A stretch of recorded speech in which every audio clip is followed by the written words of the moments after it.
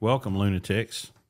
Wow, what a listen. It's pretty much par for the course that this is going to be a technological clusterfuck from the word go, but it's working.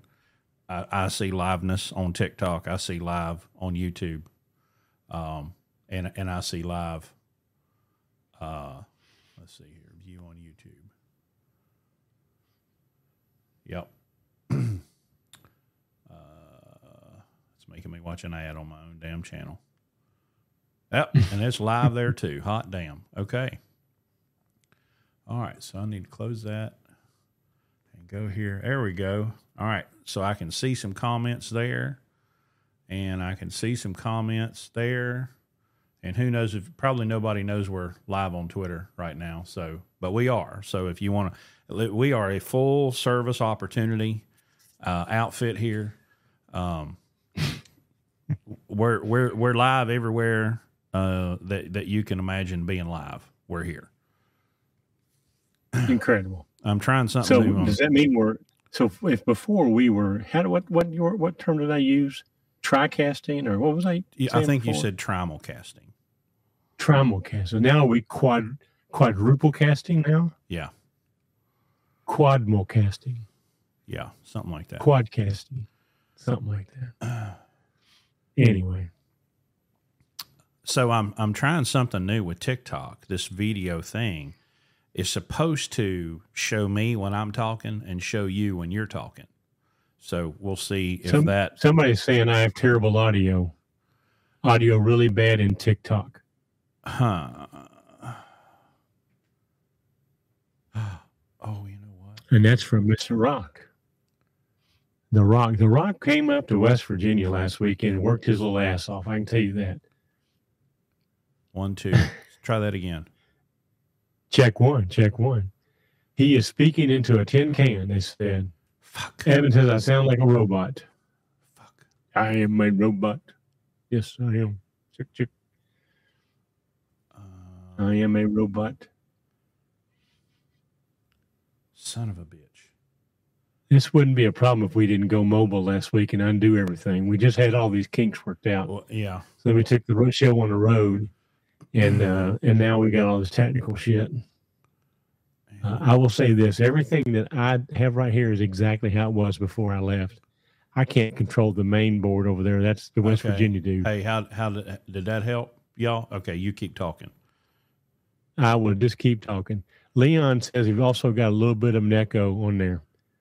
Well, listen, you should have been here a while ago. I was talking twice. You hear everything I said twice. I'll be double ranting. Okay. Well, I'd do one rant and it'd come across as two. Well, you sounded much better just now when I made a change in my ears. Hey, Davenport just said way better. Whatever you just did. Okay. To me, I sound the same. So right. Well, I'm going to say that last weekend, allegedly, I may have had one too many blue drinks. Oh, there's no. You can take the may out of that sentence. Okay, it has no business being there. You absolutely, without a shadow of a doubt, had too many blue drinks. Let's see. Let's try that a little. Larry sounds good now. Okay. Whatever you did, fixed it. Okay, I'm still waiting for some kind of confirmation from TikTok. Okay. Because when I ended the show, there were those that the live sound turtles you guys go through. Yeah. There were people that said that I may have had my head laying on the microphone at the end. Okay, let me. I think that there's video proof of that. Your forehead was laying against the windscreen. Right. So I had to go to the room immediately following the broadcast, and I'm hooking up my Bluetooth right now so I can hear what's going on with the. We're still getting complaints on TikTok. I'm getting there.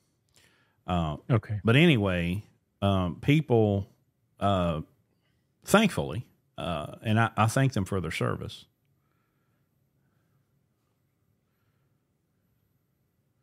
But we are getting terrible crackling on. I don't hear any of it. Well, I'm listening to.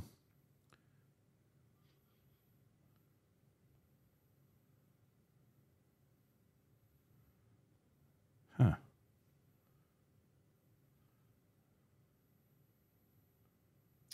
We got dead air. That's a bad thing in broadcast business. And I can't sing. You don't want to see me dance. I can play the drums, but it's been a long time, and I don't have any drums set up currently.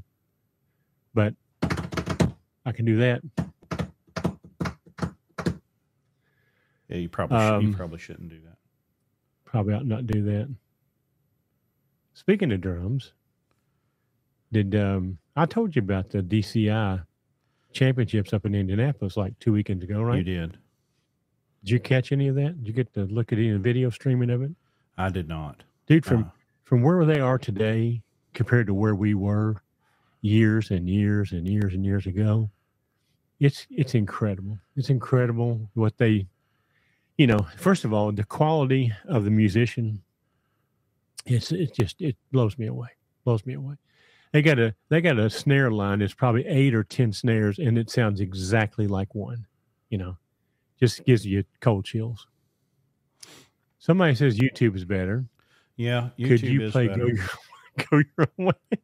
Could you just go your own way? Is that what you're trying to say? Evan, what a guy. Can y'all see this? Where I need to hold this at? Keep talking for a minute. Can you see this? Well, I'm trying to tell people. Oh, there we go. Y'all see this right here?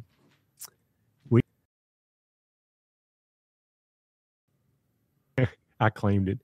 I think we got this as a gift last weekend from Ken and Marianne Best, and it's a miniature BSE 9000. On the front it says the Blue Ribbon BSE 9000. So I think they realized that I scarfed it up, Chris. I think I heard them say they've got another one on order for you.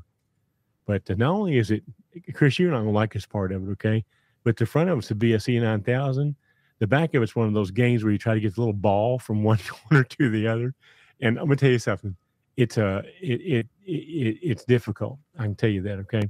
But anyway, I felt like a bride last week at a bridal shower. Everybody came in, brought a bottle of whiskey, which I'm not complaining. Don't get me wrong here.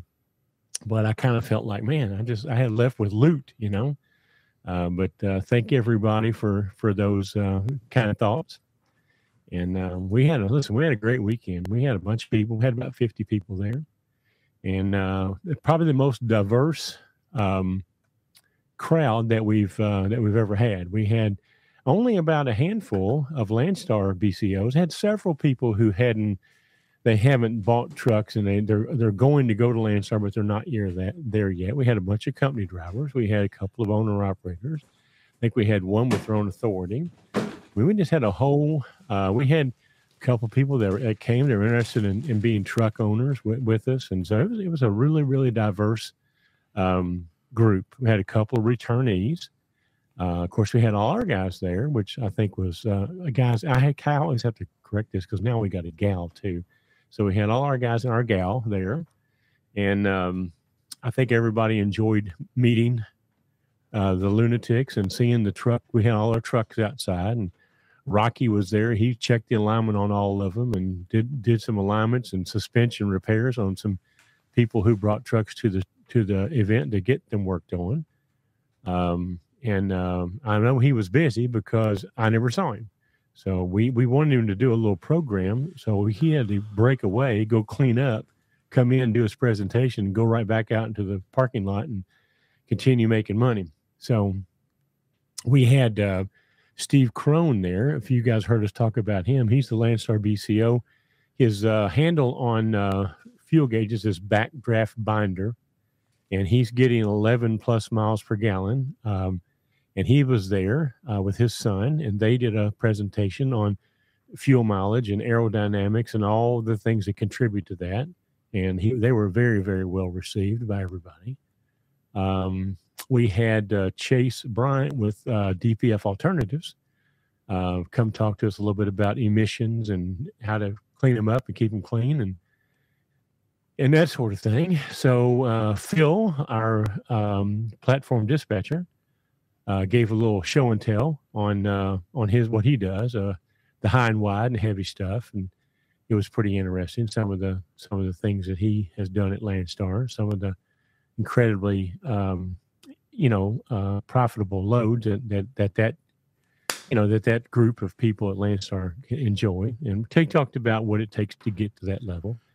So it was a good weekend. Everybody seemed to enjoy themselves. We worked hard during the day, but we played hard at night.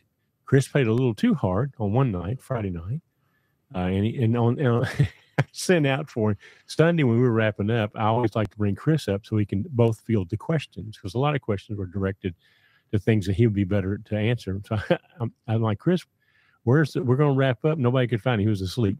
He was outside in the lobby, curled up in the fetal position, asleep. So we had to wake him up, bring him back in, rub his eyes a little bit. He looked like he'd been sleeping for about 10 hours. But listen, nobody left. I mean, we planned on taking a few questions and leaving. Well, I mean, we didn't leave for like another hour or so, and even then, we were out in the lobby still answering questions. So that tells me that people were interested in what we were doing, and they just didn't want to. They just didn't want to call today, and I appreciate it. I appreciate people, at least acting like they're interested. But I think a lot of people that came there got something out of it. We got a lot of good comments from people that emailed me since then. And we've got a couple of very potential recruits that came out of the weekend. So anyway, are you back now? I am. Everyone, I would like you to thank me for my service. The TikTok is fixed. It was a bad cable, which is what I was trying to get to when I was, when it all went bad. Because I didn't even think, I was trying to talk to Frank, the photographer, and I got about 6 words out, and I said, Frank, I'm going to have to go to the bathroom. Well, by the time I got done in there, and I thanks for Phil, for coming and checking, and there was somebody else, but somebody else came to make sure I was still alive. That. Yeah.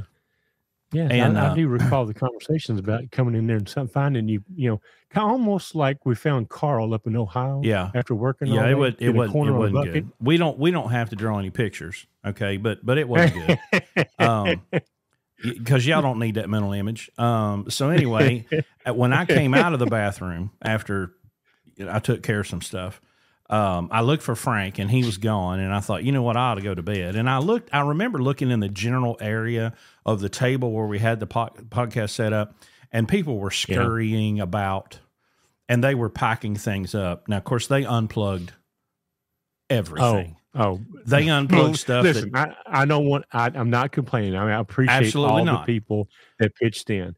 But buddy, God, it took me like 2 or 3 hours to undo my shit when I got back home. It was scorched earth. I mean, they unplugged everything. Okay. And did you ever find your little cable that you're missing? No, gone. But hey, if I can make it out of that by only losing one 2-inch USB-C, I'm perfectly fine with that.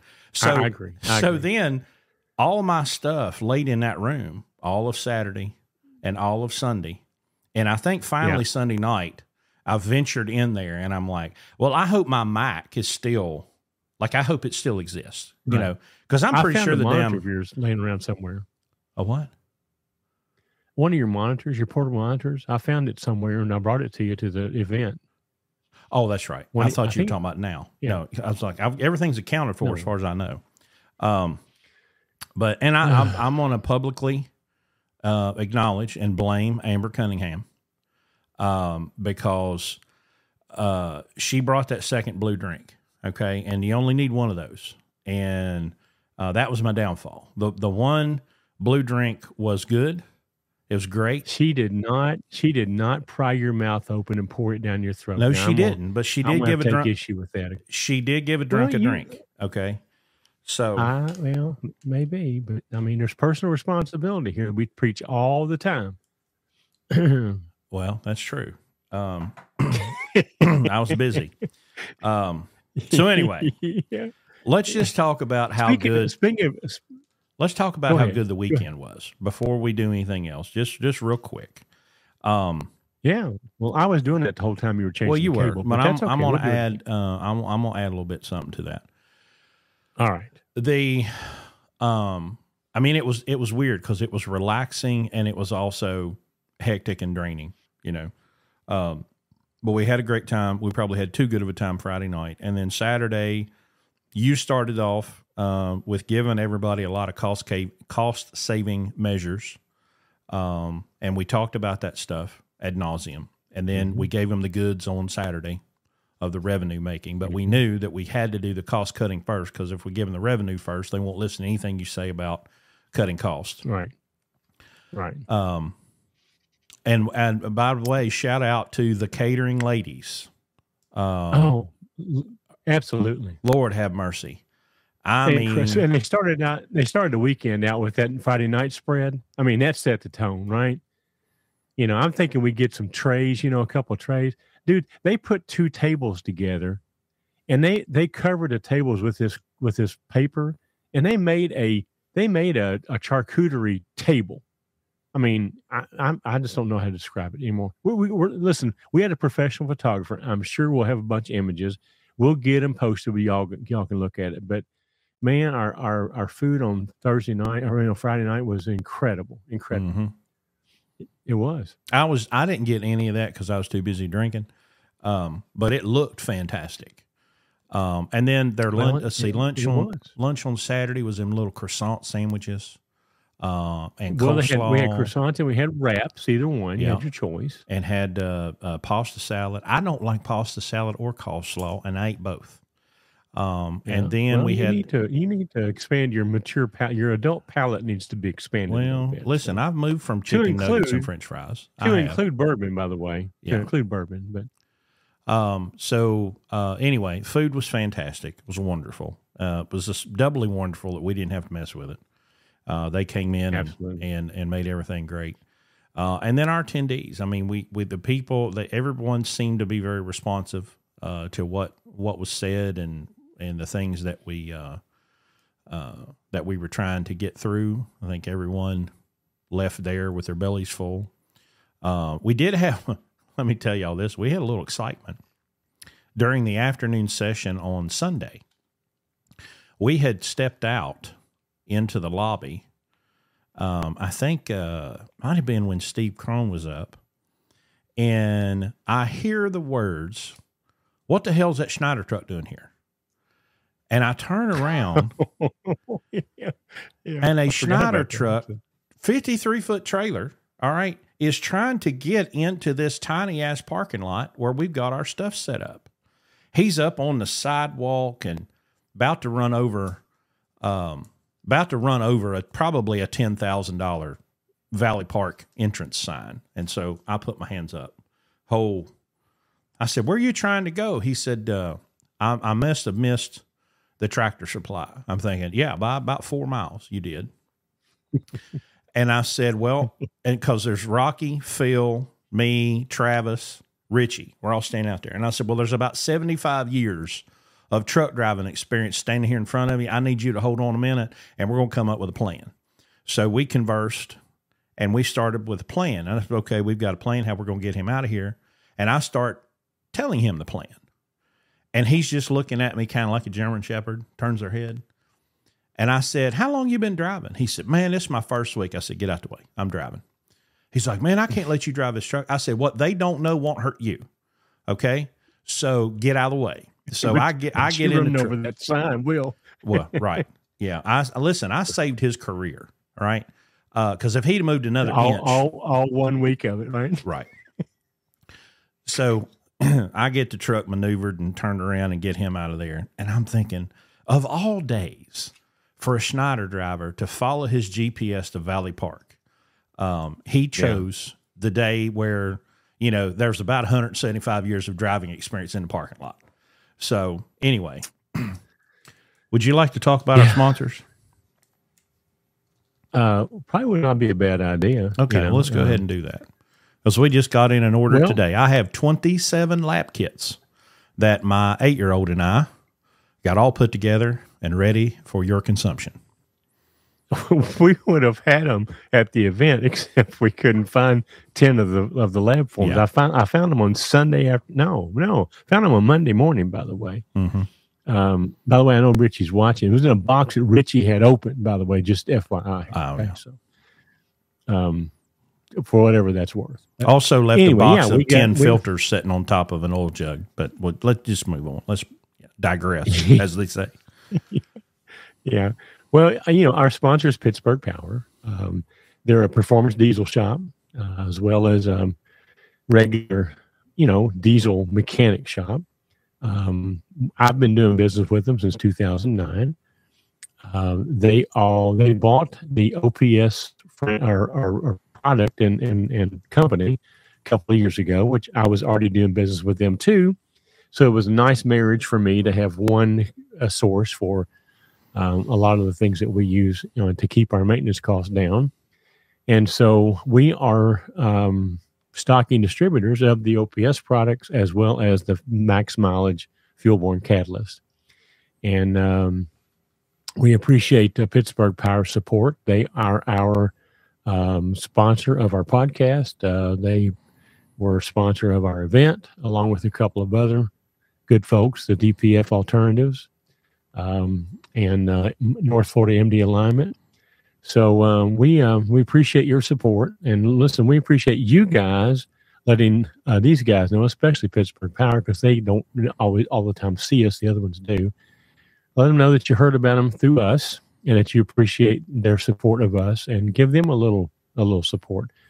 Listen, if you we're getting ready to take a truck up there. I mean, Chris, and we've exhausted our diagnostic ability.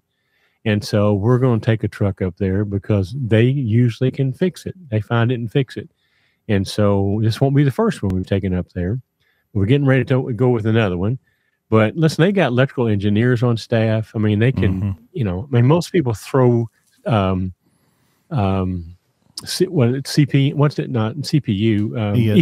away. Yeah. There's a battery in ECM. Y'all know there's a battery in there. And most times they just throw them away. Well, they can actually fix them. They can put a new battery in it.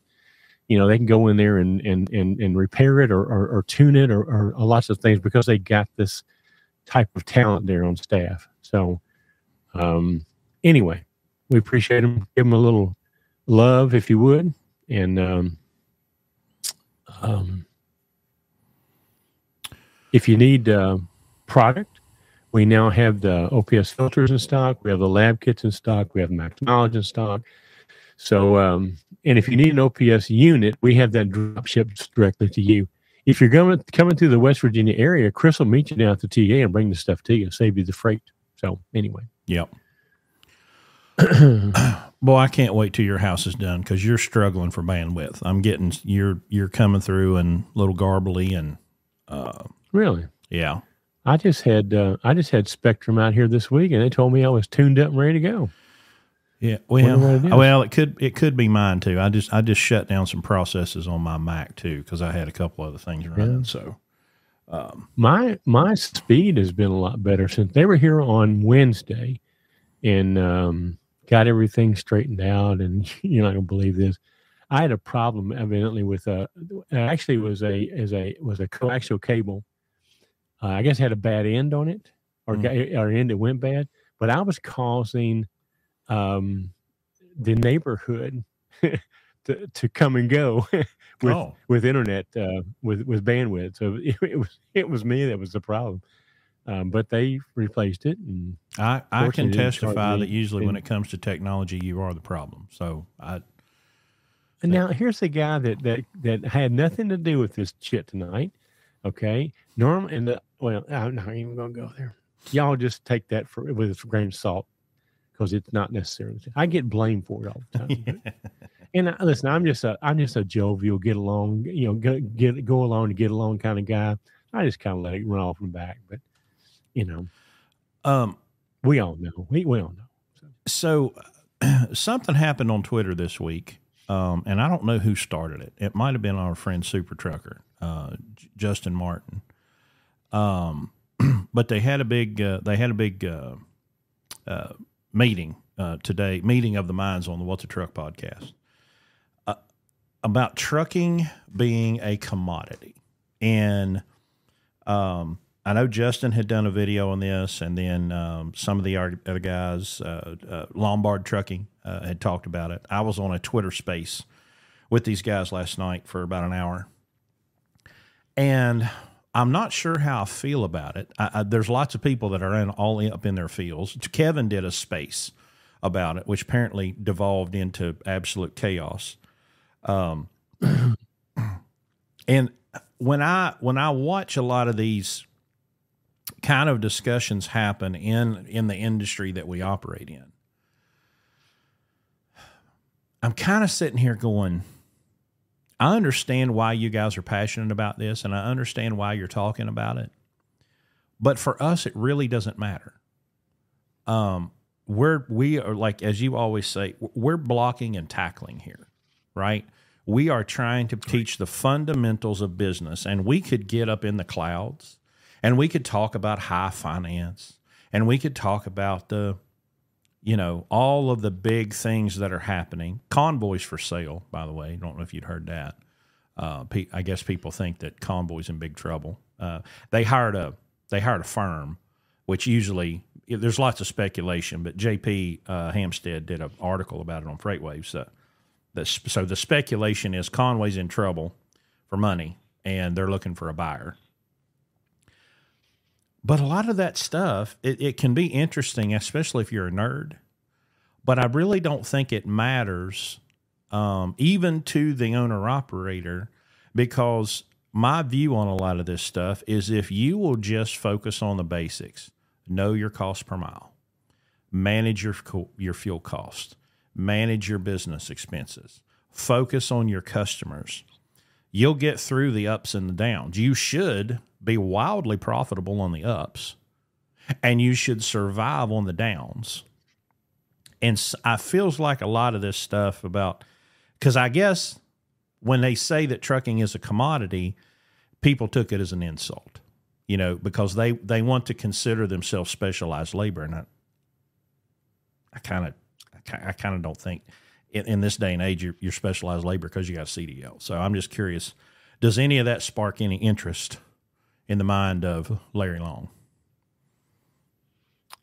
Well, I mean, obviously it does, but I mean, we've said it over and over and over again. I mean, the whole premise of this weekend was to teach people how to look at the little thing. And we used a saying all weekend that you brought to me because of a former guy you worked at, and we've kind of embraced it. But our theme over the weekend was, in trucking, there's pennies laying everywhere. Most people just don't bend over and pick them up. They don't think a penny's worth picking up. They don't look at the economy of scale that a truck driver has or truck owner, because of the number of miles that you drive it, the amount of fuel that you buy, all this stuff that scales it way up to make it so the penny becomes more than a penny. We showed examples of just a small increase in fuel mileage can end up being $15,000-$20,000 a year in savings. Making different choices about tires can end up being $20,000 over the life of the tires. So you have to look at it in that broader view, broader spectrum. But truck owners, truck drivers, they don't understand that a penny saved here, it isn't a penny in trucking. I've showed about 15 or so publicly held mega fleets numbers, Q2 comparisons, revenue, not profit, revenue. And I think it got people's attention that even the big guys who do want, they have entire floors that watch the pennies, every one of them was significantly lower Q2 23 than Q2 22. And so it's reflected in the fact that people who have expensive attorneys and bean counters and all that sort of stuff still are in a situation where their revenue is hurting. Imagine just an ordinary truck owner that doesn't pay attention to it at all. I mean, you can see why they're upside down. You can see why they're having to sell their trucks and get out of business. I think we found there was a statistic the other day: 110,000 authorities have been put on hold in the last 40 weeks. Yep. That's staggering. That's staggering. And it doesn't have to be that way. Business is business. It doesn't matter what you're selling, what you're doing. You control your cost and raising your revenue in an efficient way, not by working yourself to death. Works everywhere, works every time. And we just spent the weekend showing people we just picked three. We picked three. We picked tires, maintenance, and fuel. That's all we did. There's many, many more than that. But we picked the easy ones that could be affected. Fuel being the biggest impact because it's the biggest expense. And show people how to lower that cost in ways that they probably didn't realize they could do it prior to the weekend. So, that's what we're all about, Chris. I mean, it raises my interest. That's our crusade. That's what we do. It's what we teach our people. It's what we teach people on the podcast here. We've done it everywhere we go. We talk about lowering costs and raising revenue, being working more efficiently.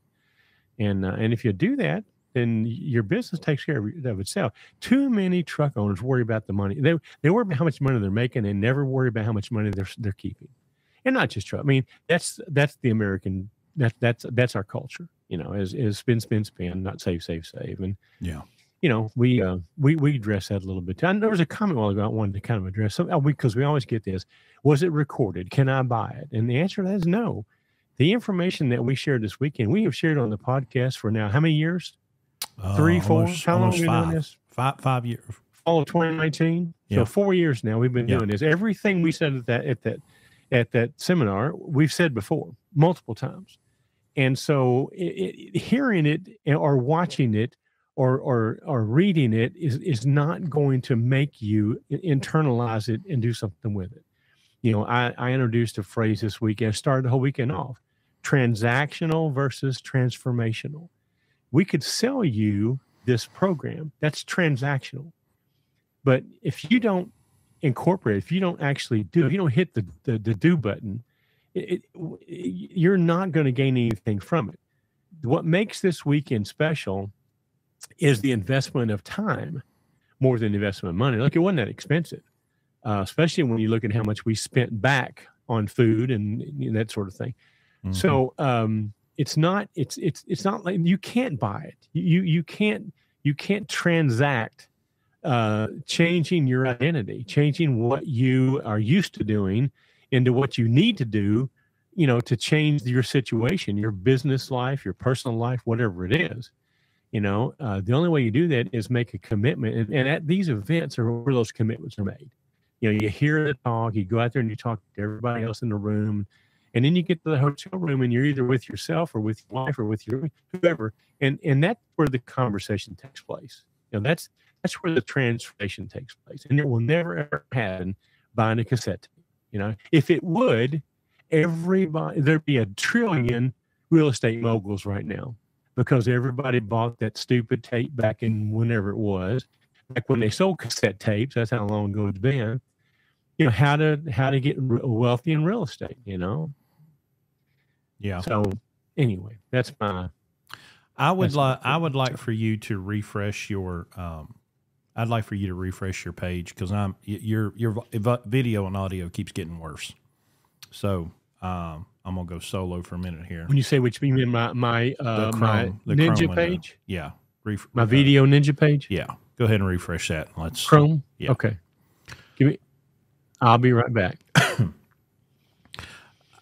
One of the big things that I talked about when I gave my little speech on Sunday morning was that I believe wholeheartedly that the trucking industry offers an unprecedented ability for a person to build great wealth and experience great liberty.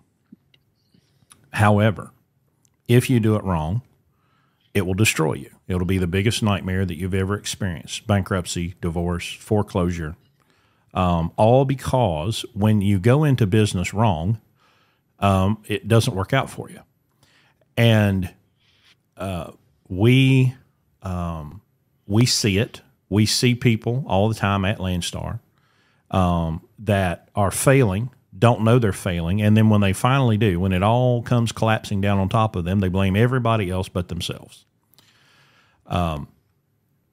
And so if you and Larry says this over and over so many times, over and over again, that if you were opening any other kind of business, you would have a different mindset than if you buy or lease a truck.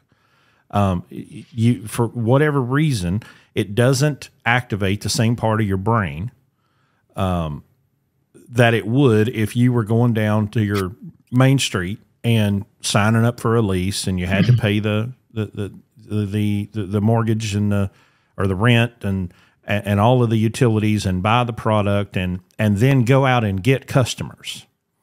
A friend of mine owned a barbecue restaurant on Main Street in our hometown, and he made fantastic barbecue. But the food cost put him out of business right before the pandemic hit. You know, I mean, within weeks of the pandemic hitting, he had shut down.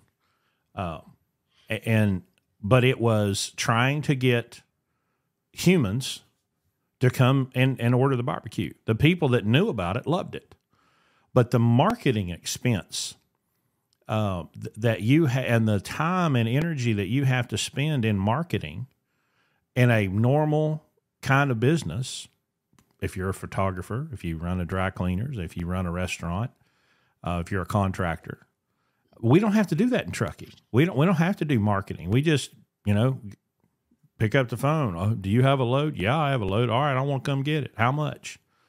And so we're just so psychologically disconnected from other businesses, and it leads people to ruin because every part of this industry teaches you how to do business in trucking the wrong way. And that way is to benefit them. The banks and the, the banks and the truck manufacturers and the finance companies and the lease companies and the carriers, it's great for them. It's a hell of a deal. But it ruins you, the truck driver. And it's just, that's what we're trying to prevent here. You sent me a video, and it's incredibly applicable to what we do here. And some of the reasons that we use or that we identify that cause people to have such a high failure rate in trucking, especially first-time owner-operators buying their first truck, our warm market, what we do. And I never really thought of it in these simple terms, but man, that thing has hit home with me, and I'm going to steal every bit of that. But the thing the point that the fellow was making is that, I got into photography because I love photography. I got into dry cleaning because my mom spent her whole life in dry cleaning working for somebody else. People get into trucking because they hate their job. They don't hate the driving part, but they hate every other part. And they talk bad about their dispatcher. They talk bad about everybody. And you've pointed this out before, but when they buy that truck, they become all those people that they hated before. And the message that this guy was delivering was that if you're going into business to get rid of your boss, that's the wrong reason to go in business. And that explains the high failure rate. It's not that they love or truly have this dream of being in business. It's just that's a better option for me than driving this truck for somebody else, because they don't understand. I mean, the failure rates because they think that driving a truck is what the job is. We've proven this over and over and over again. It's a very, very small percentage. It's all the other things that they have no experience doing, what keeps them in business. And that's what the boss provides in the situation where they're an employee driver. And they don't place enough value on what the boss does. And they find out later on, well, wait a minute, that guy does a lot more than I thought he did. He's a lot smarter than I gave him benefit for, As I get older, my dad gets smarter and smarter to me. The things he said. I thought he was crazy when I was 21. Now that I'm 69, he's a pretty smart guy. I wish I'd listened to him more. But that's the same thing with employees and business owners. Is that the assumption is, oh, well, he's making all this money and doing all this, and I could do that. I could do my job better than he does his job, and it's just not true. I don't know if that video is something we could put a link to, but man, it is. I'm trying to right now.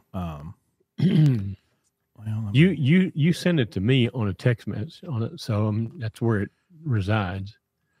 I'm going. Man, that is a powerful video, and even to me, I understand fully, but it just put it in much more simpler terms that in a context that I would not have necessarily thought about before. So, yeah, I'm gonna have to work on it because it won't. On your Restream, am I looking at YouTube there on Restream? So I'm looking at. Yes. YouTube comments. Okay. Yeah. Is Jared Anderson's the last one you have, or am I disconnected? I believe Jared's. Is there any comments after Jared? No, that's the last one I see. Okay, all right. I just thought maybe I lost connection. Yeah. Well, that guy Zeke did some. That guy's got a bunch of he found the original video on YouTube. The guy's name's David something. But it was fantastic information. Incredible. And it was just awesome. Let's see. What else did we have to talk about? Comments on TikTok. Well, we do have shameless plug here. We do have some empty trucks that we need to fill. We do. We've got some that are coming on. There was people at the event that wanted us to take on trucks. So we got plenty of trucks we can have access to. We're looking for drivers for them. So when you guys that are interested in learning what we do and want to immerse yourself in our apprenticeship program where you can make really, really good money while you're going to school and getting all this business training that you need to have to survive, and do it with no risk to you. If you try this out and you find out that, hey, owning a truck is not for me, you haven't signed a lease purchase or you haven't bought a truck, and so reach out to us. I think you can go to our website and there's a thing that says "Drive for Us" maybe or something like that, and then you can send in a sort of a quick online mini application. And then we can reach out to you. And Chris, here it is right here. It's a TikTok, and it's called the E-Myth. Yeah. I was trying to find his name. Well, it was reposted by something Med Spa RX. That sounds like a That sounds like a I'm trying to go pharmacist through because this is from the 80s or 90s. Because Zeke was talking about in the whole video. I think he thinks that maybe this was recorded in the early 90s, late 80s, early 90s. Because the guy talked about by the year 2000, and apparently he was dead on. But the information is timeless. I mean that doesn't mean anything. Yeah. It's fantastic because a lot of truck drivers get into business for the wrong reasons. That's the big takeaway from it is that drivers get made a comment about trucking not being a commodity. What makes it a commodity is that people buy it based on price. Let me give you an example. Let me go back to photography, give you an example, okay? A lot of people look at photography as a commodity because let's face it, you're selling a piece of 8x10 piece of paper, what's that 8x10 piece of paper cost? Well, to a photographer with the chemicals on it takes to produce an image, I don't know, probably if 80 cents, 90 cents, $1, I don't know, something like that. But yet a professional photographer will sell that for hundreds of dollars for a piece of paper. But what makes photography not a commodity is that you're not buying the paper, you're buying the emotion that the image on that paper elicits from you. It's not the paper, it's who's on the paper, the relationship you have to them, and how important it is to you. The trucking's no different. It can be a commodity because everybody's just selling delivery. But what makes it not a commodity, and the reason most people don't get it beyond the commodity, is because there's no value added. You know, delivering freight's delivering freight. But what if you deliver the freight and you give a premium service? You know, what if you give premium attitude, premium this, premium that, and you set yourself apart from everybody else that just does it and gets it there sort of on time, maybe he doesn't, you know, one of the type that go, well, you don't need to know where I am. I'll get there when I get there. That's what makes trucking not be a commodity, because you have to give some value added to make people want to pay extra to haul freight from here to there when there's a million people they can go online and get. And the same thing with relationship with brokers. I mean, people think that brokers, there's no negotiation there. We know better than that. You know, there is more money on the table if you have set the groundwork and established the foundation and established the reputation and established the the friendship with that broker that knows that, hey, I know if I give this to you, I don't have to worry about it. I know that, you know, it's just I send it and forget it. Oh, opposed to one that I send you this, but then I'm going to have to worry about you being, how are you going to treat my customer? How are you going to communicate with me if you're going to communicate with me?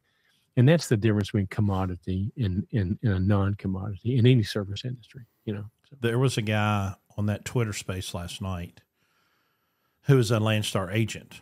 I don't know his name. I just know his handle. And he, I guess he knows who we are. And at one point he said, listen, there was a time back in the day when I was an agent, I would give a BCO a load and never question it. They would communicate with me. They would tell me when they got there, and they'd tell me what they would. He basically saying they would do everything that we do, you know. They would deliver on time, and they were good to the customer, and they took care of everything. And he's like, boy, those days are over. You know, too bad, but yeah, with the exception of of our guys. Yeah, I understand. You know, we used an example at our training, and also we did over the weekend where, you know, Richie, one of our guys. Just basic communication and treating people the way that you want to be treated. We contrasted a complimentary, just a few lines, you know, versus a typical situation, which was a whole page of all the things the BCO did wrong, you know. Came in and plugged the toilet up and yeah. And it, you know, seeing the simple one first, you think, well, what's so special about that? What's special is that nobody does it. That's what's special. You know, that's the compliments we get all the time. It's nothing special. Just freaking communicate. Okay. I mean, how hard is it? But it's a courtesy. You know, there's two problems with it. Number one, it's a courtesy that people don't think is important anymore. And number two, it requires a certain amount of accountability, because if I tell you I'm going to get it there and I don't, I mean, what kind of relationship am I building with you? You know, so it makes you live up to what you say. And a lot of people don't want to do that. You know, trucking is attractive to a lot of people who don't want to be accountable, because they sit in a square 6x6 cell, you know, and they don't communicate with anybody. They're doing it because they want to be alone and not have to talk with other people, work with other people. Well, unfortunately, that's not how you build business. You know, that's why, as a employee truck driver, you might get away with that. Maybe you couldn't for us, but you could some people, I'm sure. And then you go out and buy a truck and you can't figure, well, I've bought a truck. Why don't people give me business? Because you're a jerk. That's why, you know, and nobody wants to do business with you. You're getting back to the marketing thing there, you know, is marketing. What is marketing? You know, marketing and advertising are not the same thing. We all know that, right? And, you know, we market every time we send an email, we market, you know. First thing you tell guys is get rid of the from my iPhone, you know, put your name on there. I encourage them to turn it into a business card. You know, we've got some guys that put on there, you know, hey, this is where this is what I've got, this kind of equipment I've got, this is where I like, you know, It's like a little commercial. And every time somebody gets that email, guess what? There it is, you know? And so that's marketing, you know, is promoting what you do to people that need what you do, as opposed to just saying, "Hey, here I am. I have a truck, you know, give me business. I have a truck, so you should give me business. You know, if you don't give me business, the government should make you give me business because I bought a truck, you know." Yeah. Yeah, it's well, and there's such an entitlement. I mean, it's hard to separate when you have such an entitlement mentality kind of baked into American society right now over the last handful of years. You know, people think they just deserve $25 an hour just for breathing. Oh, I've got a pulse. You know, I did what was it? Some kind of video on TikTok about truck mechanics, and all in the comments is, "Well, if they just pay better." I'm like, I'm not a mechanic, and 2 weeks ago I could have billed $5,000 working out of the bed of my pickup truck. You see where the where's the problem? I read. You know, I don't really read. I don't read the headlines. The headline was that entry level employees now think that they should get $80,000 to start. Did you see that headline? I have not, but that should be the starting pay for entry level people. I'm not talking about truckers. I'm talking about just employees in general. You know, people that just got out of school. You know, they've been in school, they got all these student loans, and then they couldn't get a job, so went back and got a master's degree. Couldn't get a job, went back and got a PhD. You know, and now they got all this education, and they can't tie their shoes. You know, but now they want to have $80,000. That's what they think they deserve starting out. You know, I don't know. I don't know what's going to happen. Well, I do know what's going to happen. Everybody's worried about AI, and everybody's worried about automated. I mean, look, every fast food restaurant in the country now has a kiosk. You know, and now there's one. There's one that actually flips burgers. Yeah. So it's gotten rid of the hamburger flipper job now is gone because it can do that. You know? And I just saw one today on Twitter. It's a robot bathroom cleaner for like a truck stop. I mean, and because it shows it comes in, it closes the door, it cleans the toilet, it cleans the walls.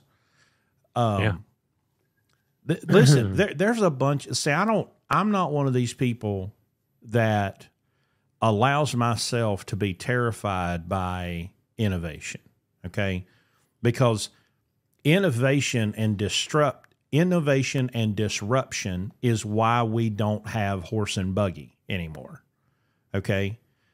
There were lots of people, I'm sure, that made a lot of money on horseshoes and carriages and steel wheels and leather straps and wood, okay?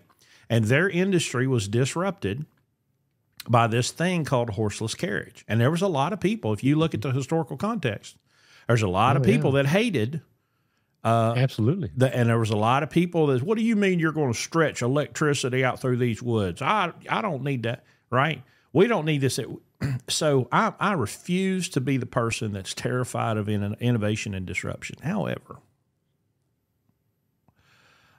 there's some of y'all probably should be scared right now because you're useless as tits on a boar hog.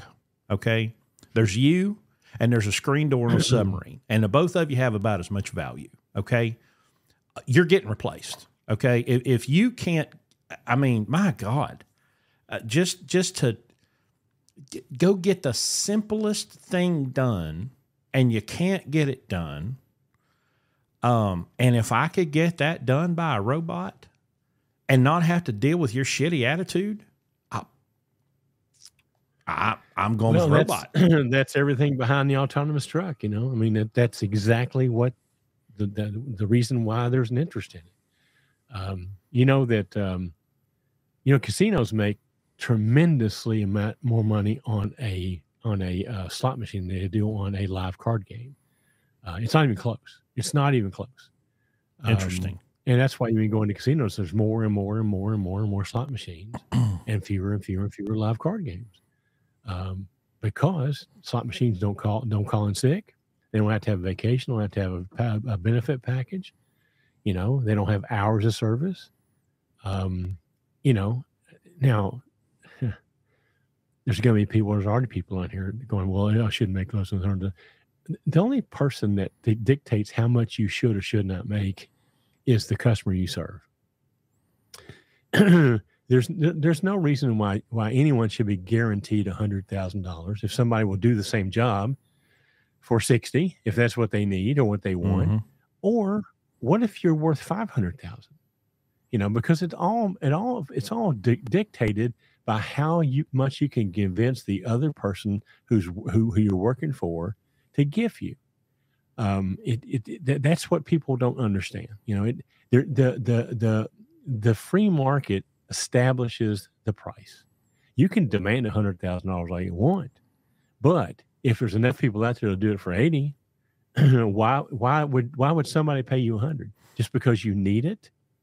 You know, this is a complete inversion of the free market. And if you quit worrying about how much you need and worry about how much you can deliver, how much quality, how much value you can deliver, you don't have to worry about what the price is. Okay, you will earn what you're worth, and that scares the hell out of most people. Okay. Yep. But that's why there's people that make a whole bunch of money and people that don't, and the people that don't are jealous of the ones, and they demand to have equal pay, but there's not equal worth. You know, look, we're not talking to a bunch of school children here. We're talking about people who want to be in business. Our whole subject matter here is teaching people how to get in the trucking business the right way, where it can stay in business. You know, what should a business make? You know, should the government have a standard? If you get in business, they must pay you X number of dollars. Why would you want that ceiling? You know, I get into business to make everything I can. I don't want a ceiling. I don't want a guarantee. Give me the rules, show me the playing field, and let me get the hell out of my way, and let me earn what I am capable of earning. And if you can't keep up with that, that's not my problem. You know, so you know, you establish your own worth. You set your own boundaries. You know, you're the one that dictates every bit of that. And if you have to have somebody to dictate it for you, maybe you ought not be in business. You know, the reason we have kiosks at McDonald's, by the way, is because every McDonald's employee demanded $15 an hour for a job that's probably worth half that. So what happened? We got a kiosk. I can parallel that to yellow trucking if you want me to. Oh, please do. Get them. No, I'm you understand what I'm saying. You know, well, I went, and I think UPS is going to end up finding out the same thing. You know, I went. There's no way that me and my youngest human resource went to the K Roger the other day to pick up like 3 items, right, that we couldn't get at Aldi because Aldi's got better prices, better food in a lot of situations. Anyway, so we went into the K Roger to get these handful of items, and they have a new checkout line. They got your normal self-checkouts, and then they have a checkout with a conveyor belt. And I went, you know, the human in me went, something new, shiny. Let's go try it out. It was the worst experience I've ever had in my life because you have to scan your item and you set it on the belt. And about 75 years of precedent at the grocery store says you scan one, you put it on the belt, you scan the next one, put it on the belt, because this is supposed to speed up the process, right? Wrong. Right. Because you have to wait for it to go through the scanner and go all the way out to the end of the belt before you can scan your next thing. And so it returns my second thing to me, and I look and it hasn't scanned. And then my friendly Kroger associate, Muhammad, comes over and he goes, "Oh, you have to do them one at a time." And he takes his hand and he goes, "You have to put it in between the sensors." Well, his hand fucked up the sensors and everything comes back. And I'm like, "Thanks, Muhammad. Appreciate that, brother." So then we had to get another person over with the key to swipe the thing, to press the button, to reset the whole damn thing because we couldn't do anything. Like, and listen, I'm not an anti-checkout guy. I'm a big self-checkout guy. You know, give me the ball, coach. I'll scan my stuff, bag it, and be out of here. faster than I can wait for y'all to do it. Except the people at Aldi. Now they're experts, buddy. Them folks at Aldi, man, they can scan that shit faster than you think, right? But at the Kroger, at the Walmart, listen, I'm perfectly okay checking myself out, especially Sam's Club, where I can. Kroger's Union. You do know that Kroger's Union, right? Well, the checkers. Did you know that? Hey, I do. Oh, that's been a long. No. If you work at Kroger, you're in the union. Right, which is why there's no more Kroger trucks anymore, hardly, and they're all being hauled by, now. Whoever. I'm going to tell you something funny.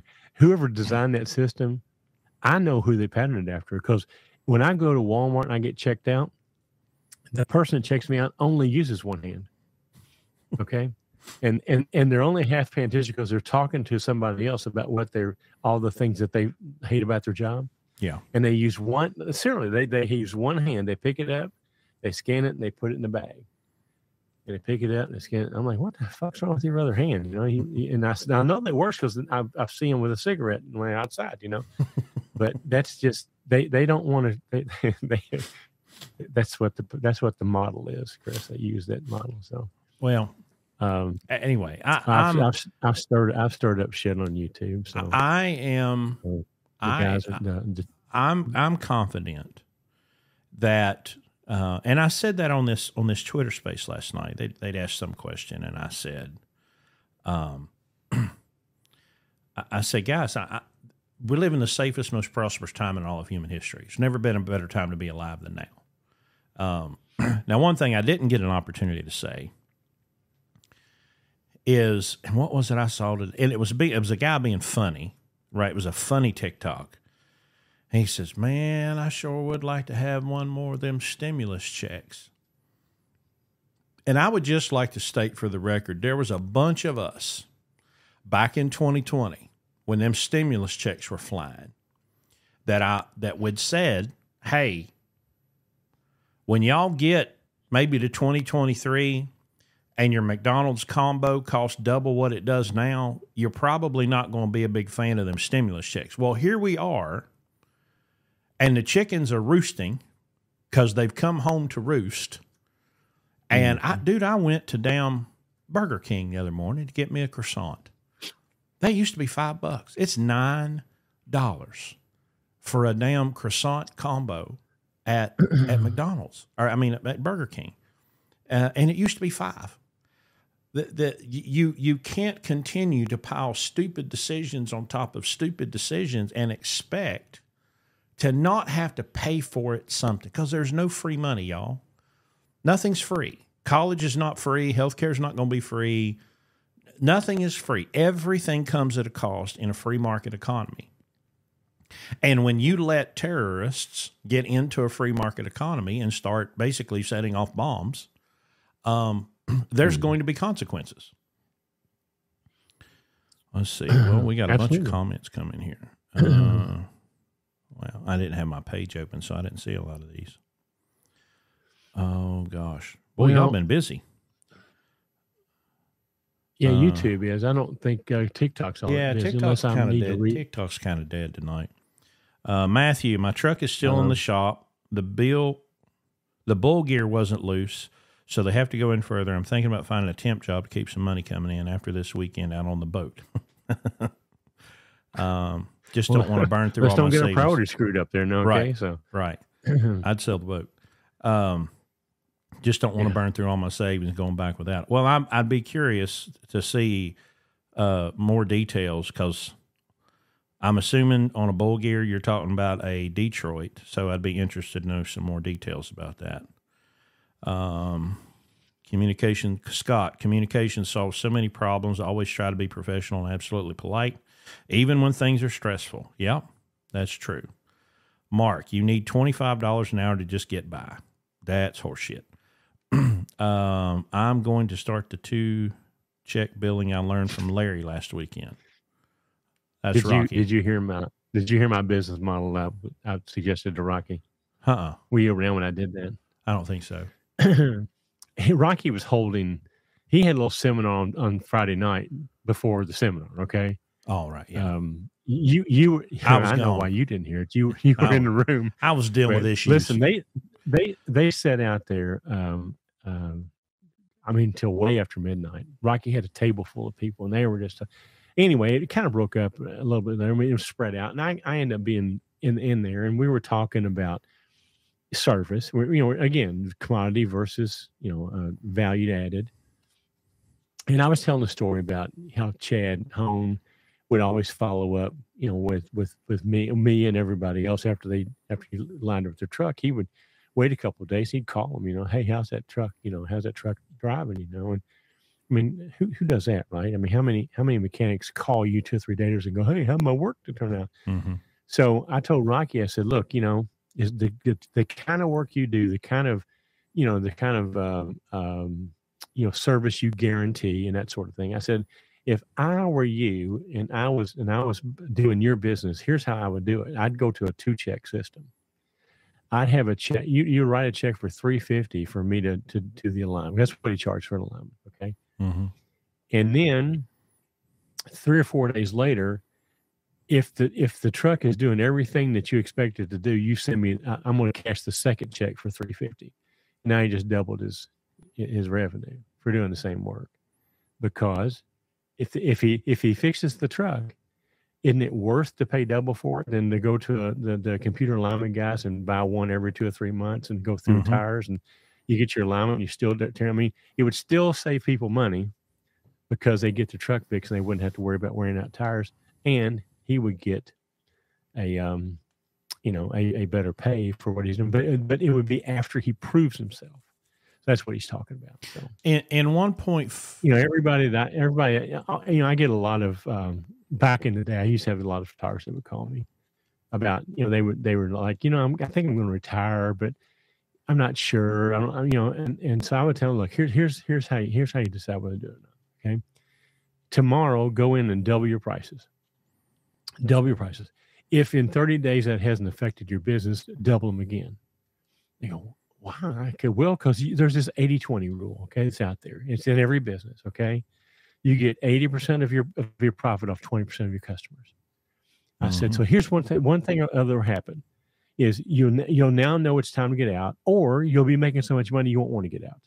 But one way or the other, it'll make your decision for you. Mm-hmm. And I literally had a couple people that tried it.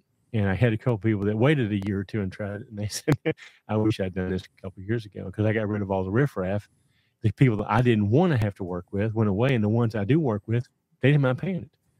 So that's the same theory I was using with Rocky, is do business with people that want to do business with you, not the jerks that you don't want to do business with. So anyway, that was what that's about. So Mark on YouTube says there should be no truck driver, company driver, making less than $100,000 a year. It's simple math. I got a question for you, Mark. The Schneider driver that ended up in our parking lot last weekend, and before I stopped him, was getting ready to run over a $10,000 sign and probably do damage to the trailer. Does he deserve $100,000? Because I do. I have almost 27 years of experience. I can command at least $100,000 if someone wanted me, with my experience level, my knowledge, my history, my skill set. If someone wanted me to drive a truck for them, absolutely. I'm minimum, I'm worth $100,000. Period. Okay. But I am absolutely inflamed and insulted when you tell me that a 1 week driver is worth the same that I am, or maybe there's somebody that somehow managed to live and stay alive for 25 years in trucking that is some useless slob that shits all over the parking lot and drops their pee bottles everywhere and treats the customers like dirt and can't show up on time. You want to tell me that he deserves the same amount of money that I get? No. Nope. Nope. Nope. Nope. Nope. Nope. Nope. Nope. Nope. Nope. Well, if you'll keep reading, Mark has he has a lot of socialist tendencies. Okay. So, and he's just trying to start some shit. So just ignore him. Oh, he's a communist. Oh, okay. Gotcha. He is. He absolutely. There's not very many of those in trucking, you know. We don't run across them very much, you know. Jay Sand, Landstar won't sign me because I'm local. How do you feel about Schneider?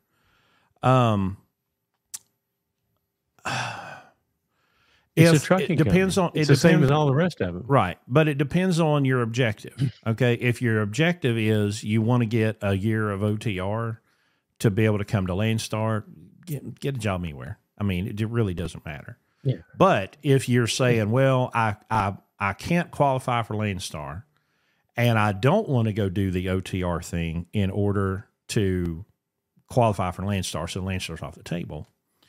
I would want to work for a company with somewhere between 15 and maybe 50 or 60 trucks. That's what I would be looking for. And to anyone who's maybe you're not interested in being an owner operator. You just want to maximize yourself as a company driver. I'd get the year, however you can get it, preferably without an automatic transmission restriction. Okay. Get the year, however you can get it. And then move to a good small carrier, 15 to 50, 60, maybe 100 trucks, or a small regional carrier that might have a 500. And then step 3 is going to be specializing yourself somehow, whether it's white glove stuff in a van or tanker. I mean, these tanker companies will damn near pull you right off the street, you know, and train you. Hell, Zeke's been with, 6 years, you know, and he's probably making 90, 100 grand, and he's home every night. Platform, you know, if you can learn to be the kind of platform guy that Phil is and get yourself a percentage deal. I mean, they were talking in our platform message group about one load paying $17,000 from Texas to California. You know, you learn how to do that stuff and then get yourself on a percentage contract where you're getting a piece of the action. You know, you could easily make 100, 125 as a company driver. But it all comes down to making yourself more valuable and not having some arbitrary number that says, well, I suck wind. I've got a pulse and a CDL. So you owe me X number of dollars. Negative, Ghost Rider. Absolutely not. And our drivers are paid off a percentage, right? And when the market was up and we were doing $10,000 a week, the drivers got a piece of that. And now that it's down in the $7,000, $8,000 a week, the driver's getting the same piece. It's just a smaller, you know. But when you disconnect yourself from the market, and of course, when you just bootlicker that worships the state and thinks that it's going to solve all your problems. And again, I ask, how is it the government is both the problem and the solution? You know, oh, the FMCSA sucks. The FMCSA's got to do something. We call that cognitive dissonance. When you believe that both the state is both the answer and the root of your problem. It's a vicious cycle, and a terrible circle that you get yourself stuck in. Willie Nelson, sure was fun to watch Rocky and his son straighten out trucks at the live event last weekend. He's truly a master of his craft and cares about doing quality work. I put a almost 9.5 minute video on TikTok, which took some creativity on my part to take a whole inspection and alignment that took about 2 hours and condense it down to 9 minutes and 50 seconds. But you get to see the whole process, you know, inspecting the kingpins, inspecting the bearings, checking the bushings, making sure that everything on that truck is right. Because if you don't do that, all right, and there's a couple of 100 Beeline guys in the butthurt in the comment section because Rocky called them out. But if you're going and somebody's putting your truck up on turn plates and they're never checking your bearings, they're never checking your bushings, they're never checking your tie rod ends, the tie rod assembly, and kingpins, back the truck off the plates. It's a waste of time. There's no point putting an alignment on a truck when the bushings have left the chat. You got Bluetooth spring bushings. You'll get it set up. They'll put it in the green, which are build specs, not performance specs, by the way. You know, the axle can literally be pointing either direction by the build specs. Your rear axles can be pointing to the right or pointing to the left, and that's within OEM spec. And then you drive down the road, and everything is loose and wobbling. Your bearings are loose. Your bearings are shot. Or your bearings are loose. Your bushings are shot. Your tie rods are tore up. And you think that truck's going to hold an alignment. It's just nonsense. But he does a fantastic job explaining that. Scott, Chris, and Larry, how many test kits come with OPS? Truck already has 828,000 miles original. We run max mileage as time goes along. We'll be changing some things in our business. OPS is one thing. OPS starter kit comes with 3 filters and 2 sample kits. So you got 1 filter to put on it when you install it, and then you'll have 2 filters and 2 kits to get you through your neck to basically for 50,000 miles. Well, people are still arguing with Mark. Leonard, I sent a link about the risk of leasing to a young lady, but she was persuaded to sign a lease with Prime on a 2024 Pete 579. She has yet to pull a load solo. I got a lot of hate for it. Well, Leonard, don't ever argue with idiots. They'll drag you down to their level and beat you with experience. Jared, Rocky worked on my truck. One heck of a smooth ride. Yeah, listen, by the way, I was going to ask you, in 1.8 million miles on Metro, how many times did you have it aligned? I had it aligned once. I had Chad check it 2 other times. Okay. But neither time did it need alignment. Mike Becker did that one alignment in the parking lot, by the way, with string and masking tape. Yeah. At my very first CMC. That's awesome. I'd love to see that. I need to get and Rocky to get that on video. When I replaced tires. Then when I replaced tires a couple of times, I would go out and have Chad just look at it, and he'd look at me and he'd go, "You don't need me. Pull it out." So I'm gonna hit some more. I suspect it needs it now. I'm gonna hit some more comments. I need you to refresh. I need you to refresh your page again. Stephanie, right, we enjoyed the conference this past weekend. It's Jonathan, Stephanie Staten. Yeah, we're glad to have y'all there.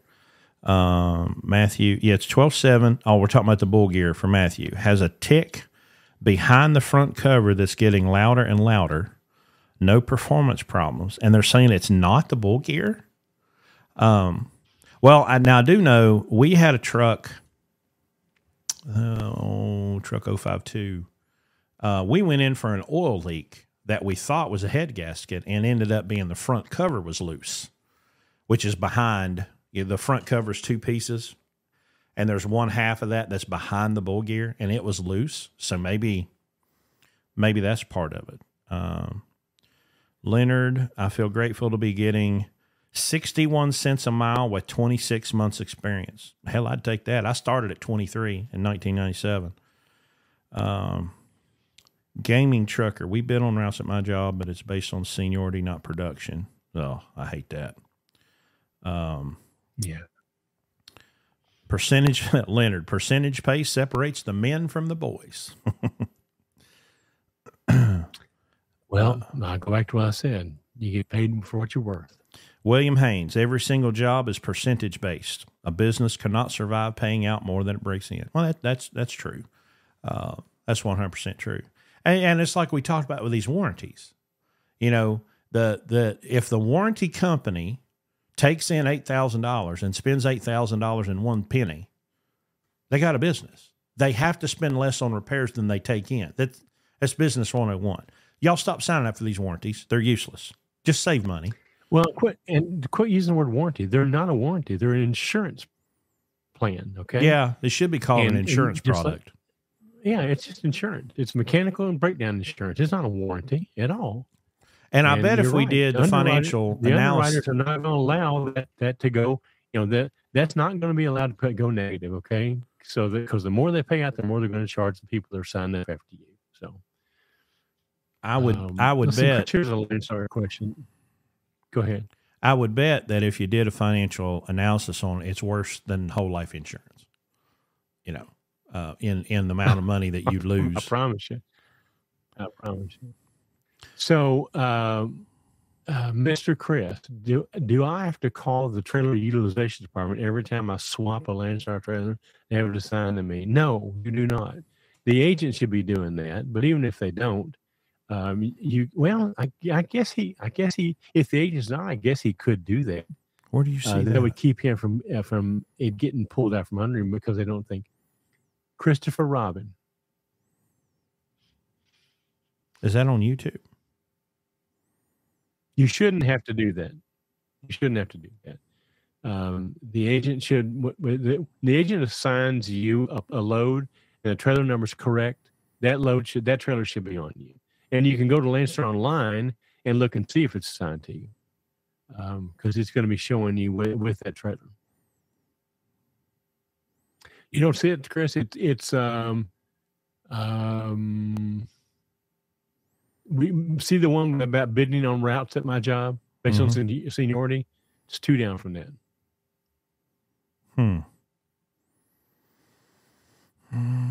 Still can't see it? Well, I'm scrolling. YouTube, not TikTok. I'm going to refresh my TikTok. I think it died or something.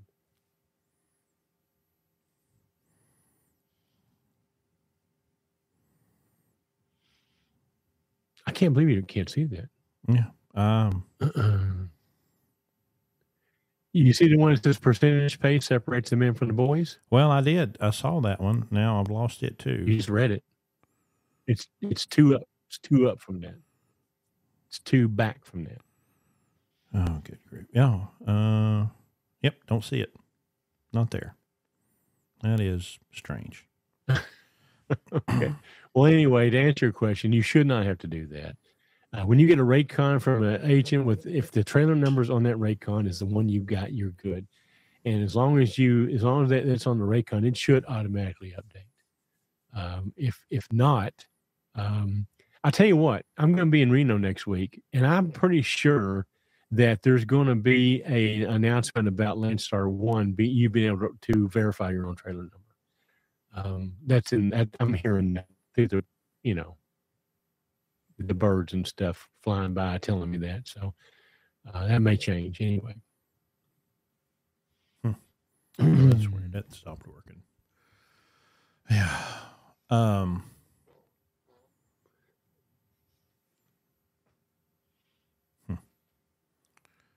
why that's.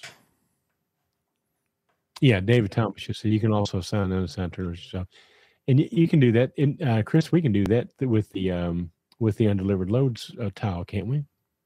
We should. Well, we should be. You should be able to do a status update. But right. It doesn't necessarily always work. Jerry wants to know if your comment filter is on. He doesn't have many filters on. I can tell you that right now, Jerry. Yeah. All right. What else we got to talk about? I'll tell you what, it took me till about Thursday morning before I felt like I got up from being asleep at night that I had any sleep.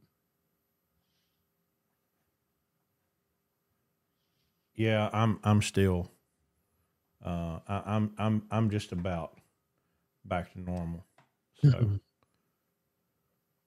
there we go. Why do I have these things on TikTok now that I have to choose from?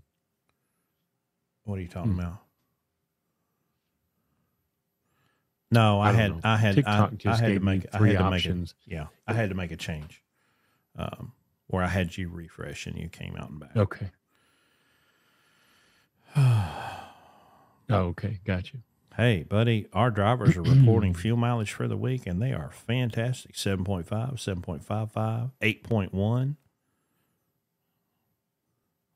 I like that. Everybody has to report their fuel mileage every week.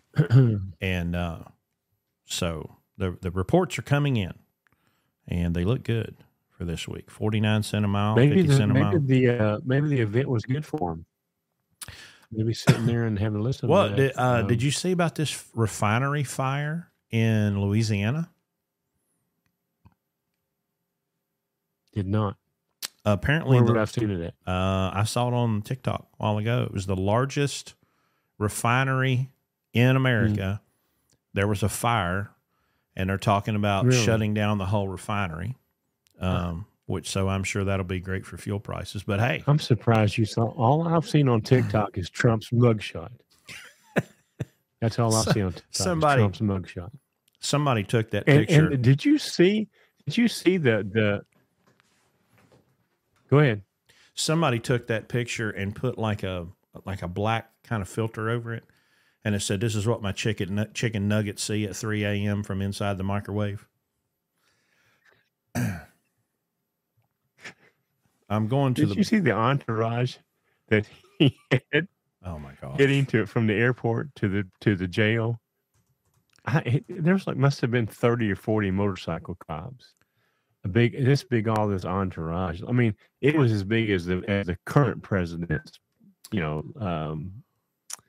do we call it? Convoy would be, Okay. All right. Breaking news. Emergency crews. I know you told me you didn't. All right. Emergency crews responded to a fire and leak at Marathon Petroleum in Garyville, Louisiana. God, fucking pop-ups. The company tells WCU napped the release and fired a storage tank. Oh my God! These local news stations are just awful. Their websites suck. Mandatory evacuation has been lifted. Fire's under control. But it sounds like they're going to shut that refinery down. But that's going to,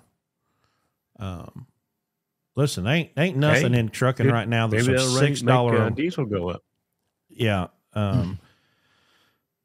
Yeah. I mean, we don't really have any problems in trucking that $6 a gallon fuel couldn't fix. You give us about 90 days. Now, Mark will not understand that one bit, but yeah, you give us about 90 days of $6 a gallon fuel, and everything in the world will be right again. That'd fix the problem super quick. The birds will quit. The birds will quit shacking up with bees, and the dogs won't be worth. And cats will fight again. Everything will be perfect. Yep. Are there any FEMA loads going to California? Are there? I don't think so, because as happens with most weather events, the whole thing was completely overblown. 100%. Can't imagine. And I don't know. I don't know who's in charge of that space laser weather machine. Okay. But I looked at my phone. What is today? Friday. I looked at my phone Tuesday, because I was gone all weekend. I couldn't mow. And I'm looking, and Wednesday and Thursday is supposed to be hotter than the devil's butthole. No rain in the forecast. Okay. Supposed to be 97 degrees yesterday. Well, then I wake up in the morning, and I don't know if you saw this weather radar image that started in Michigan and came down through Ohio, but it was about the freakiest damn thing I ever seen. It literally looked like there was a circular spinning motion on the radar in Michigan. And then all of a sudden, this massive line of storms comes out and expands and then begins to move southwest down into Indiana and Kentucky. Massive lines of storms. We didn't have a forecast of a drop in rain. So then yesterday, Thursday, I'm like, okay, well, that's gone. My grass literally grew another inch overnight, because it had been dry for 7 days and then rain. And then this morning about, 5, I wake up and I hear thunder. I'm like, what the hell? Where'd that come from? It was literally when I went to bed last night, 0% chance of rain on Friday, and it rained all damn day. So you space laser weather machine people, you're on my shit list, okay? Because I got to mow grass. I'm gonna need a baler by the time this shit's done. Maybe it wasn't thunder. Maybe it was maybe it was a direct energy weapon. Oh, well, then people are stirred up. Is there anything in West Virginia that would be a No, we only have meth labs. We don't have direct energy weapons. We just have meth labs. But dude, the wildfires in Louisiana, wildfires in what you call it, Northwest in Oregon, Lahaina? Now there was a guy, and this is interesting. Yeah. Well, and they about burned Canada down, didn't they? Yeah. Well, there was a guy on TikTok. They tried to run him out of his house, and he wouldn't leave. It was up in the Northwest, and he dug his own fire line and saved his house. And I don't know if you saw that story too, but it was a national article that people in Hawaii that disobeyed the blockades lived, and the people that let the cops stop them from leaving died. And it's two great examples that if you really want something to happen, disobedience is the absolute best tool that you have at your disposal. Because I'll be damned if some pirate is going to tell me that I've got to stay in a burning forest. Fuck you. I got to tell you, they're doing this big investigation about the Lahaina thing, and I, as I understand it, the water was turned off and the electric was left on. Mm-hmm. Yep. How much investigation do you need to do? There's going to be heads are going to roll over all that. Oh, let's see. I keep trying to. So Rocky said he is going to line some trucks next time with string and mask it to the parking lot. He's going to do that. So, yeah, I would love to see these. Well, I've seen it. The goats for the grass. I have seen. What was I watching? Oh, Kevin Smith as a YouTube channel. He builds race cars. And he built a $300,000 race car for Cletus McFarland. And this is a 225 mile an hour El Camino. And last step was alignment. And there they were with fishing line, masking tape, and tape measures. And I went, hey, I've seen that somewhere before. Yeah. I've had Restream on my phone. Somebody earlier in the night, way back, was talking about should he buy Michelin tires or Bridgestone or Yokohama? Was asking about one advice. I can tell you this: don't let the brand influence you, because Michelin makes a really good tire and they make a horrible tire. So I'd be more concerned about the model number, and I do the research on. For us, we're all about fuel mileage, so I would try to get the rolling resistance on the tire. That'd be what make my decision.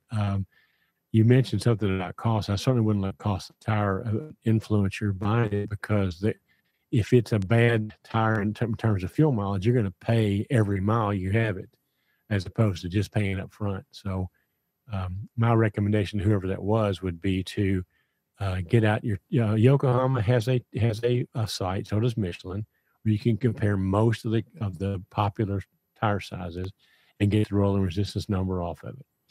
And just use that to make your decision with. And I wouldn't worry about the brand whatsoever. Now, and usually you're going to find out that Michelin and Yokohama are probably going to be the one, because since they're the only ones that really test tires. They don't mind comparing theirs against others. The rest, we run into some that don't know what it is and don't even know how to find it. Who was that company we saw at the truck stop that didn't know what it was? They were going to get back to us. The truck show, I mean. You remember? Double Coin. Double Coin. Us talking to them. They didn't know what rolling resistance was. Double Coin. Well, they're made in China. Are you not hearing me? Yeah. We were screwing with. There's a delay. When you speak, you're like it's a delay. It's like we're on a 2 or 3 second delay from each other. Well, we shouldn't be, because that's new. Why is that? Also, for the first, I mean, I haven't noticed this before, but when you talk, the little green light in the corner that starts flashing. Well, that's on Ninja. Well, that's supposed to be that way, but for some reason, I've never noticed that before. It doesn't flash when I talk, only when you talk. And it's only in your picture, in your screen, not my screen.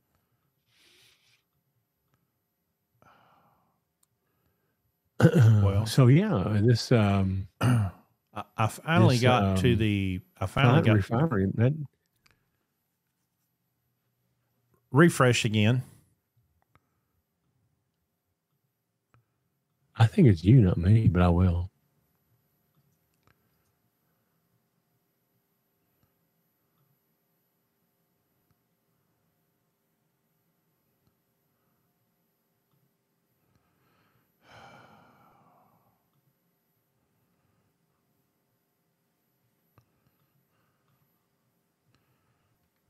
All right. Can you hear me in real time now?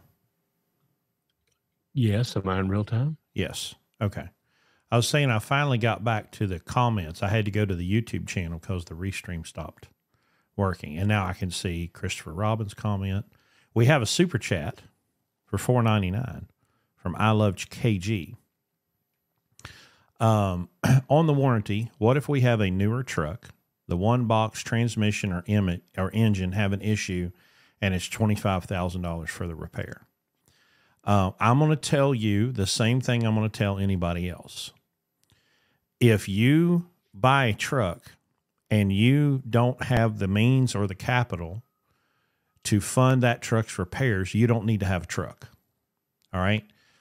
I have watched with my own eyes trucks set for weeks, when they could have been fixed in a couple of days. I have watched them sit for weeks waiting on warranty approval. I saw one set for 2 months. So I'm just going to tell you from our experience of operating trucks that a warranty is what'd you call it? A repair insurance plan is not worth it. Insurance. Breakdown insurance. It's not worth it. The only exception I would say is if you're buying a truck and it has the remainder of the original, the OEM warranty on it, and you're not paying for it. I mean, there's no reason not to get it. I mean, it comes with the vehicle. We never have that option because we're not going to buy a vehicle that's under warranty. Right. But if you're buying a newer vehicle and there's warranty left on it, by all means. But to buy a warranty for that truck, what's the price of it? And here's the big thing about warranties. Okay, I don't care what it pays for. It's not going to pay you for sitting in the waiting room. So, and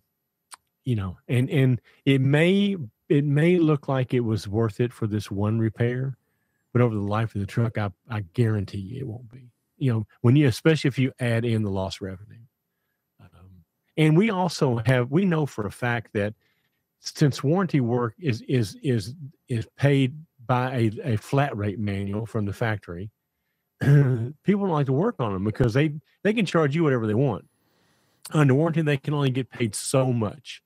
And because of that, you're going to get pushed to the back of the line. Nobody's going to want to work on the damn truck. And then on top of that, what if the parts aren't available, especially in the one box deal? Okay. Mm-hmm. And oh, by the way, these one boxes can be repaired now. They don't have to be replaced for $25,000. All right. Right. So get a hold of DPF Alternatives, and they may be able to repair it for you. So we're not big fans. I mean, it's just it's just running the numbers. It's just a numbers game. That's all it is. It's intriguing because there's expensive stuff on there that's expensive to fix, but like I say, as long as you're not getting paid for your downtime, which you're not going to be, there's no incentive for them to push you. Chris was dispatching a guy, and we've told the story. Probably I'll let him tell it. But the long story is he went to get he bought a warranty. Mm-hmm. He went to get the warranty to cover his clutch. First of all, they told him that they didn't have the clutch and had no you got idea it backwards. when they were going to get one. You got it backwards. No? It you tell it. You tell it. So he went in for a clutch. That's not uncommon. Right. He called me on a Monday morning, 5 a.m. Hey, my clutch went out this morning. And I'm like, okay. So Monday afternoon, They say, we don't have the clutch. We can't get the clutch. Unknown. ETA. I made 3 phone calls. The first call didn't answer. The second guy said he was too busy, gave me the number for a third guy that was a mobile mechanic. Called the third guy. Now, before I made those 3 phone calls, I'd made one more, and I had called a guy that I know at a dealership, and he gave me the part numbers. He gave me the OEM, the aftermarket, and the Alliance part numbers. He told me how many were in the PDCs, the parts distribution center, whatever, for Freightliner system, and they were in the hundreds, okay? Which means any Freightliner dealer could have had it the next morning if they didn't have it on the shelf. So then I made those 3 phone calls. I get the third guy on the line who's a mobile mechanic, and he says, well, let me call and see if I can rent a space to do your clutch in. I'll call you back. Okay, great. This is Tuesday. He called me back. Hey, I've got a space. They towed the truck from the dealership to his rented space, and the truck was hauling freight Friday morning, $3,000 less than what the dealership had quoted him. And oh, by the way, he went into the dealership that said they didn't have the clutch and bought the clutch off of their shelf. Okay? That's like October, November of last year. Then about January, second, third week of January, he's on a load in Mississippi. Truck breaks down, hits shoulder. Towed it into Macomb Diesel, Macomb, Mississippi. They had it diagnosed in a couple of days. Something had come apart in the front cover of the Cummins, tore up a bunch of gears. $12,000 repair. Okay. Now, this guy had bought this, what's it called? Warranty that they sell? NTP. NTP. NTP warranty. $8,000. Yep. Landstar settlement deducts it, but it's $8,000. Okay. About 3 weeks or so goes by, and I haven't heard him. And look, all I am is a dispatcher. Guy's just paying me to book his loads, right? But I'm concerned about him, you know. So I sent him a text message. Crickets, don't hear anything. And I'm like, okay. So another, I want to say 3 or 4 weeks went by. We're at the 7-8 week mark, and I'm cleaning off my desk, and I find the phone number for that service manager down at Macomb Diesel. And the curiosity just got a hold of me. And so I called him. I'm like, hey, man, I'm a fleet manager, and you had my guy in there. He goes, oh, yeah, he's still here. Really? He goes, yep. Just got the approval from the warranty company yesterday. 8 weeks later. Now, at first they had denied the claim. Chicken and egg kind of deal. Which broke first, right? And they tried to get out of it. But he fought for his customer. And he got the repair approved. It was $12,000. The warranty company was going to pay $8,000. Surprise, surprise, surprise. And the truck owner had to pay $4,000. And I said, well, let me ask you this question. Are the parts readily available? He goes, oh, yeah, this is a known issue on Cummins. We keep them on the shelf. I said, if he'd have had money and he just paid the bill, how quick would you had that truck running? He said, well, you know, I got it diagnosed, but then I had to pull it out for a week because all my shops were busy, but then I could have had him running a couple days. So that truck could have been down about 10 days. And instead, it was down for 8 weeks. Plus, and that was the last contact that I had. I still haven't heard from the driver. So, I mean, every indication that we have is that he's out of business now. We think probably the truck got repossessed in the time that it sat there, not making any money. And so I just figured up 8 weeks with me dispatching him, looking at his average weekly revenue. He lost about $35,000 in potential revenue sitting in that dealership. So no, absolutely not. You can take your warranty and you can shove it straight up. Well, you can use your imagination. TikTok question, Andy. This is a good one, by the way. Buy fuel by the load. Real question. Huh? I said, it says real question. Yeah. Buy fuel by the load or fill her up. Andy, the question is neither. That's the answer to the question. It's neither. You're going to buy fuel based on how much the fuel costs. And you're going to do that by subtracting the IFTA And remember, this starts more fights than Budweiser. But you don't ever buy fuel anywhere based on IFTA, and you don't ever buy fuel when you need it. You buy fuel when it's cheap. The other day, we ran out of milk, and the youngest human resource wanted some milk. Well, it was drive 20 minutes to the store or drive a mile and a half to the Quick Stop. So I went out to the Quick Stop, and I got a half a gallon of milk for $1 more than I would normally pay for a whole gallon of milk. That's what happens when you don't buy fuel correctly.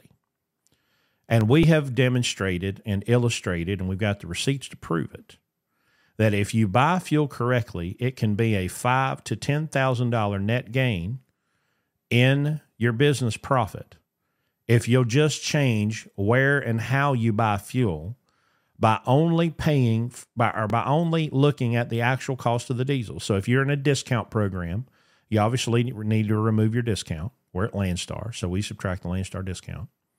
And then we're going to subtract the IFTA, and we're going to buy the fuel where it's cheapest. All these people that don't know how to use a calculator and have no common sense or critical thinking skills that say, well, don't ever buy it in Pennsylvania. Generally speaking, Pennsylvania is one of the best places to buy fuel. Because when you subtract it, fuel should be considered an inventory. People that buy it based on their load, that's a cash flow indication. You know, they only want to buy what it takes to deliver this load because they don't have money to take advantage of the fact that they just went through a place that feels going to be cheapest there than they're going to run into for 2 or 3 days. So you have to understand that there's an advantage for buying a commodity, an inventory item at the lowest possible price. It's not like it's going to go bad, you know? And if you wait to buy it when you need it, you have no choice but to buy it wherever you are. Yep. If you buy it every time you pass it and you look down and go, shit, this is cheap today, and you stay stocked up, you're never going to ever need it. And you're always going to buy fuel on, you know, we use kind of Costco and 7-Eleven as the extremes. Why buy milk at the 7-Eleven when you can buy it at Costco? And you drive by Costco every day. You know, you buy by hundreds of Costcos every day. You just don't know because you're not aware of what the fuel prices are. Now, if you're not at Landstar, which probably you aren't, you have to find a way to find out what the fuel prices are. And there are apps and there are websites out there that you can use to find out what fuel cost is on your route. And then you just have to do a little trip planning. But it's a $5,000, $10,000, $15,000 difference between buying fuel for 100,000 miles a year properly and then buying it by what somebody's telling you to do, by one load at a time. You just have to understand. Again, you go back to the economy of scale things. If you're driving a little car that didn't use much fuel, it wouldn't matter. You know, my best friend he's always on, hey, did you see what gas costs today? Oh, I'm like, that's my dad. I buy hundreds of thousands of gallons a year. Okay, I could give a rat's if it's a penny. The economy of scale is such that you spend so much money on fuel because how much you use, that the price makes a big difference, you know. And so understanding that strategy is worth the trouble to find it. And the trouble is going to be, you're going to have to find an app or a website that you can look at. That, number one, will remove the IFTA. That's the number one thing. And number two is fairly accurate as far as what the fuel costs are today where you're driving. We've got one. I think it's called Find Cheap Fuel Stop. What's it called? FindFuelStops.com. FindFuelStops.com. That's one we used before Landstar came out with their wonderful app that does it for us. So you could go there. It's not an app. It's web based. You got to go on the website and look at it. And I'm sure there are others. But that's what you need to do, Mr. Andy. So hopefully that answered your question. If it doesn't, we have a whole episode on IFTA, because IFTA, if you don't understand what IFTA is, you'll never understand the strategy. Right. One of our early episodes in the early 50s is all about that. So We probably ought to do we probably there. ought to do an updated version with better graphics. Well, your internet just keeps getting worse, and you're getting further and further behind, and your video's frozen about 85% of the time. It's been an hour and 50 minutes. I think we're going to shut her down, and we're going to have to call them, get them back out to your house because your internet is terrible. You sure it's me or sure it's not, 100%, because I've got a signal graph on video on this side, and mine's green and yours is red. So yeah, it's 100% you. Okay. So anyway, now a couple programming notes. By the way, I won't be here. I won't be here next Friday night. Right. So I'm going to be working on getting a guest. So if y'all have any suggestions on who I should try to track down, I might venture into my new friends in Freight X over on Twitter and see if I can get somebody. We could end up having a couple of Saturday night podcasts in September and October because volleyball season is upon us. And I have been roped and railroaded and voluntold that I'm going to be doing some volunteer work at some of these volleyball games, and those are on Friday nights. So just a programming note that we could have some Saturday night broadcasts when I get roped into being volleyball dad. Anyway, so Larry will be in Reno next week. That's prime time. Yeah. And if Larry makes it back from Reno alive, he will be back with us on the probably on the 8th. And then on the 22nd, I will be in Gatlinburg for a volleyball tournament. So I might find a guest for Larry, and y'all can have fun with that. So yeah, why don't you just find a replacement for Larry instead? How's that? Huh? Yeah, I could, but you're the darling. You're the barn. You're the darling of the internet. So, oh yeah. All right, y'all. I'm the rant. All I do is rant. Okay, all I do. Here's a good idea from. I don't have my glasses on. Un momento, por favor. Phase Shutter. How about you put on a few drivers interested in your program as your guest for next week? Or get Anik back on. Everybody loves her.